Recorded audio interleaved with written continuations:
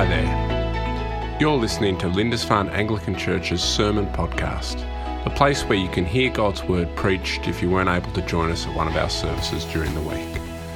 My prayer for you today is that as you listen to this message, you'd be challenged, encouraged, and equipped to live as a disciple of Christ in the world. May God richly bless you as you listen to this message today. I wonder what the longest amount of time is you've ever had to wait for something or someone that you really wanted. Perhaps it was for the return of a loved one after a late night out. I'm certainly not looking forward to the first time that happens to me in 20 years' time. I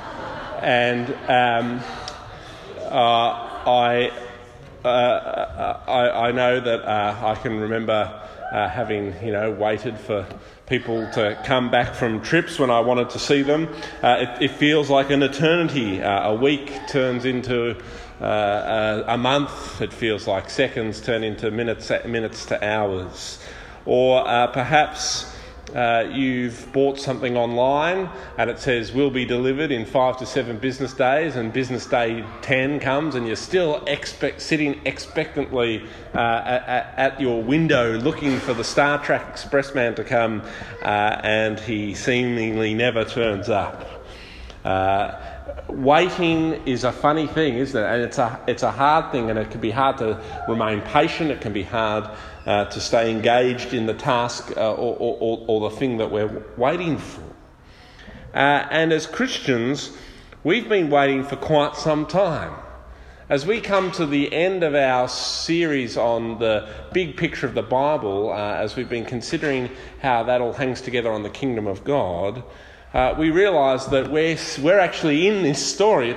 It's not just the story of the Bible, it's the story that we live, that's part of who we are, and that we are actually waiting for its conclusion. Jesus talks about his return. The book of Revelation that we'll consider in a moment kind of spells out what it's going to be like when this story finally does end. But since Jesus ascended into heaven some 2,000 years ago, the collective people of God have been waiting for that great day when he will return and finally fill out this story. The kingdom of God will become perfected. We have good reason to be hopeful as we wait for the story to end, though, because as we've traced this story through the scriptures over the last 8 or 9 weeks, we've seen, haven't we, that God is a God who is faithful to his promises. That God is the God who, when he reached out into Abraham's life and said, I'm going to bless you, I'm going to give you a land, I'm going to make you a great nation. When he said those things in Genesis chapter 12, he made good on them. It was some 2,000 years at least. Kerry might be able to, she might have a better opinion about exactly how long it was, but it was around about 2,000 years between God promising to Abraham that he was going to do the things that he said he would do in chapter 12, and the coming of Christ, who is the fulfillment of those promises. Who knows what that means? And we're about 2,000 years since Jesus first came. But we don't know the hour. But hey, it's interesting nonetheless. But what we do know is that God's people need to always be ready and willing to see God act, and we need to be ready and willing to wait for that to happen. All the while trusting that he is a God who is faithful to his promises. You and I today are people looking forward to a time when the kingdom of God will be implemented in its perfected form. And in the book of Revelation, we see just what it is that we're waiting for. But we'll come to that in a moment. I want us to recap. On the count of 3, God's kingdom is God's people in God's place under God's rule and blessing. Very good. You all pass. I'm a kind taskmaster. And I can give you a printout. I can post this in the Lindisfarne Facebook group. Perhaps I'll do that this afternoon. Here is a great little chart that summarises where we've been over the last few weeks. God's people, we see the kingdom has been laid out in the pattern of the kingdom established in the Garden of Eden. Adam and Eve, God's people, living in God's place, the Garden of Eden, under God's rule and blessing, enjoying his presence. We see the fall, the kingdom perished. We see how that fall undoes the kingdom of God and how it was meant to be. We see the promised kingdom when God speaks to Abraham, as we've talked about in chapter 12 of Genesis. The promise that he will make him a great nation, God's people, that he will give him a land, the promised land, God's place, and that he will be a blessing to others as he seeks to live in that place and his descendants live in that place and bring God's rule and blessing to others and enjoy God's presence with them in the tabernacle. We've seen how those promises are partially fulfilled in the kingdom of Israel and Judah. And we've seen how the kingdom is fulfilled in Jesus, and how we now live in a time where we must proclaim this news that the kingdom of God has come near, and we must repent and trust in Jesus. But as we live, and we talked about this last week, in this time of proclaiming the kingdom of God and inviting people to come in, we live in a time where we're looking forward to what the end of the whole story is. And in the book of Revelation, the final book in the Bible, we have something of the wrap-up of God's big picture. And we see that again, it hangs off this idea of the kingdom of God being finally made all that it has promised to be. You remember that last week we talked about how in this time now we live in what's called the last days. And it's a crossover of the ages, the age to come and the present evil age, the age that is now. And we live between the comings of Christ in the last days, where we experience both the effects of sin and all that is past, but also we get to experience some of what will be more fully realised after Christ's second coming, when the kingdom of God is perfected.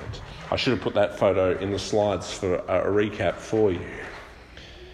The book of Revelation talks about the last days and what will be once they are over and Christ returns. And it's a book that is written by the Apostle John. It's his vision of the end times and the coming of the kingdom in its perfect form, the second coming of Christ. It's a style of literature called apocalyptic literature that we see in a couple of other places in the Bible, like Daniel, the middle of Daniel, and the start of Zechariah. And it's a kind of writing that's open to all sorts of wild interpretations, and which can be very confronting and confusing to read when we open it up ourselves. We can say a few things about it, though, nonetheless.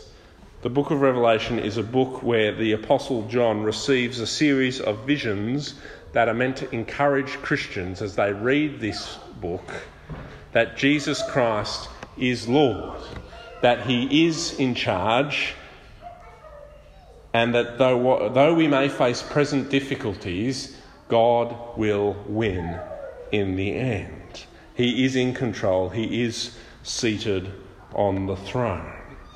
That's I think the big message. God will win. But it is a difficult book to interpret well, and no doubt you're familiar, whether you know it or not, with some of the imagery of the book. Things like the 4 horsemen of the apocalypse. Things like the number of the beast, 666. These are things that are part of our sort of pop culture. And it's hard to interpret what these things mean. And there's been, roughly speaking, sort of traditionally 3 different ways to kind of deal with the different symbols and things that turn up in this book that's trying to show us how the story ends. The first is to take a view that all these different symbols, so the four horsemen of the apocalypse and the beast and the like, that these are symbols for people or activities that occurred in John's day. And they referred to someone in John's day. So, for example, 666 referred to Emperor Nero.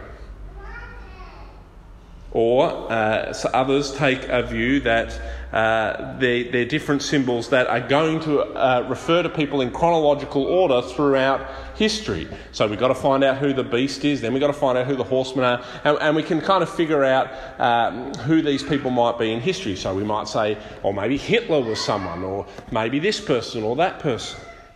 And we try and figure it out and plot it into the book so that we can kind of figure out where we're up to on the timeline of God's bringing the kingdom to bear and closing this world off and letting us live in a perfected kingdom.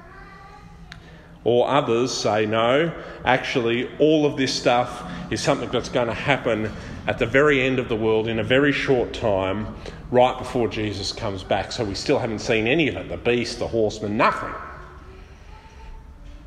Well, Vaughan Roberts, who writes a book called God's Big Picture, he says this, and I think he's very wise indeed. He says each of these positions, those that I've just outlined, that they're people in John's day, or that we can chronologically find who the people are, or they're all going to come in a very short time in the future, each of these positions has problems. It is better to see the book of Revelation as describing what will happen in the whole of the last days between the ascension of Christ and his second coming. Revelation is not written to give us a time chart. Rather, it is written to help us understand. So, for example, the four horsemen have been active and will be active throughout the last days. They represent the imperialistic aggression, bloodshed, economic instability, and death that will mark every age until Christ returns. Christians will have to hold firmly to the vision of the throne in heaven if they are to persevere through such hardships. And we must remind ourselves that the hardships, will not go on forever. Jesus will return and destroy evil and establish the perfect new creation. I think Vaughan Roberts is onto something here, that when we read the book of Revelation, we're not meant to figure out who is that, who is this. We're not meant to go, oh gee, it's going to get bad one day. We're simply meant to go, we live in the last days. And the last days are difficult days. The last days we experience the pain of sin. But we also get to experience something of what will be when Jesus finally returns. The now but not yet. Revelation prepares us for that. And as we get to the end of Revelation, in the final sort of 5 chapters or so, we read of how we're going to live one day in a whole new world. That the old will be thrown out and that the new will come. We read in Revelation chapter 17 through to 20 of God finally bringing about the destruction of Satan and the removal of sin from the world. He's making a world free from evil. And he does all this, he destroys Satan and evil in order that in chapters 21 and 22 he can bring in the new. It's a bit like a renovation. If you watch The Block or if you watch House Rules, then you need to get a life. But also, you'll know something of how at the start of and what you're about to see is I've just told myself to get a life, because at the start of the week, the contestants come in and they have a room or a house in which they need to modify, and it's very bad. There's holes in the floor. There's old crummy bathrooms that must get ripped out before they can put new ones in. And the first few nights of the week, because for some reason it's on every single night of the week, are all about the demolishing and the ripping up and the pulling out. And then, as they go about this destruction, they then start to maybe put in some new walls and put down some new floors, and in come the new appliances and the new cupboards and the fresh paint. And we see a beautiful new thing emerge. And of course, the interesting thing is it's still the same house, isn't it? It's still number 56 Lincoln Street. But when the door opens and the original owners come back, or whatever it might be, it's something new on the inside. There is both continuity and discontinuity. And that's kind of like how it is for us as we await the perfected kingdom, as we await for God to do what he says he will do at the end of Revelation, as he destroys Satan and gets rid of the old and brings in the new. There is both continuity and discontinuity. You and I are going to be involved in the new thing, but it's going to be different. And yet we will know who we are. I'll still be me and you'll still be you, but we'll be perfected. Continuity and discontinuity. There's connection points, but there's also things that have gone. But it will be better, it will be glorious, and it will be wonderful. And as it comes, and as we heard in our reading from Revelation today, it comes in the pattern of the kingdom.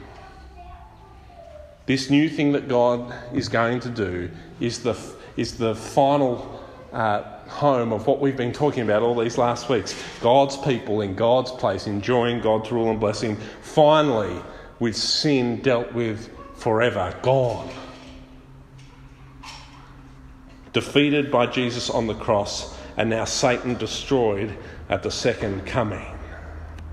And so we read in Revelation 21, as we read this morning, of a new Jerusalem, of God's people in the holy city. I saw the holy city, the new Jerusalem, coming down out of heaven from God, prepared as a bride, beautifully dressed for her husband. Into this world comes this amazing new city, dazzling in white like a bride walking down the aisle. Perfect, beautiful, wonderful. And it's a city. It's the people of God from all tribes and nations and tongues together in this place in perfect unity and harmony, enjoying perfect relationship with each other and with God. It's a beautiful picture of the people of God from around the world, perfected, living together in the city. And they do so where? Back in verse 1, in God's place. I saw a new heaven and a new earth. For the first heaven and the first earth had passed away, and there was no longer any sea. This new creation, which will be unaffected by the fall, which will be unaffected by the sin of the Adam, is the place where God's people will live, a new heaven and a new earth. Too often we think as Christians that God is simply in the business of saving our souls and cares nothing for our bodies and nothing for this beautiful place in which we live. But that is not the case. It's a new heaven and a new earth. There's a physical reality to our salvation. We look forward as Christians not to a disembodied existence in eternity where we float around in the sky, but actually a physical eternity where we live something like what we live now, but it's better and it's perfect and there's no sin or pain or suffering. And we enjoy each other's company. Like, we don't annoy each other anymore in heaven. How good is that? A new heaven, a new earth with this city of God, God's people in God's place, enjoying God's presence, enjoying God's blessing. Verse 3 of Revelation 21. And I heard a loud voice from the throne saying, "Look, God's dwelling place is now among the people, and he will dwell with them. They will be his people, and God himself will be with them and be their God." No longer will God be contained. No longer will relationships with him be hindered by sin. Though here and now we experience a great blessing in the presence of the Holy Spirit in our lives, both you and I know that there is still more, that these mortal bodies in which we live are still affected by sin. We've just gone, some of us, away on an Alpha weekend, and part of what we do there is pray that the Holy Spirit would fill us and change us more, because we know there's more to do. But it won't be like that when Jesus comes back.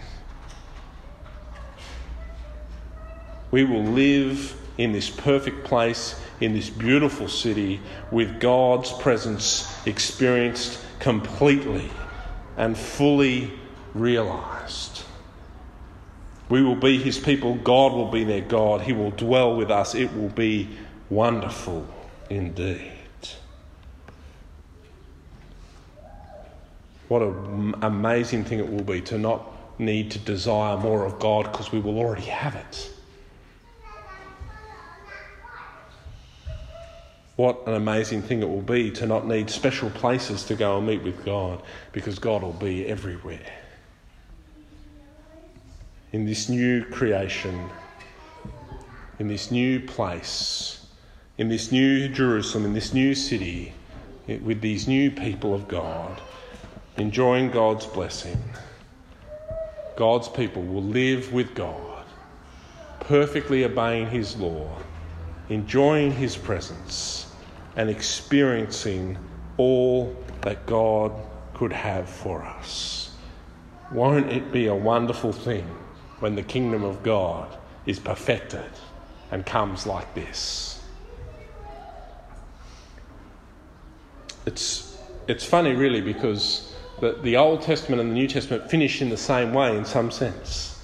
They both finish looking forward to what God is yet to do, looking forward to how God is going to make good on his promise. His promise at the end of the Old Testament is that he will return, and what we experience in part now, we will know in full then. Revelation finishes with these words in Revelation 22, verse 20. Jesus says, "I am coming soon." And John replies, "Amen. Come, Lord Jesus." He's, I imagine, overwhelmed by the beauty and the wonder of what he has seen in this vision. And Jesus says, "It's coming soon, John."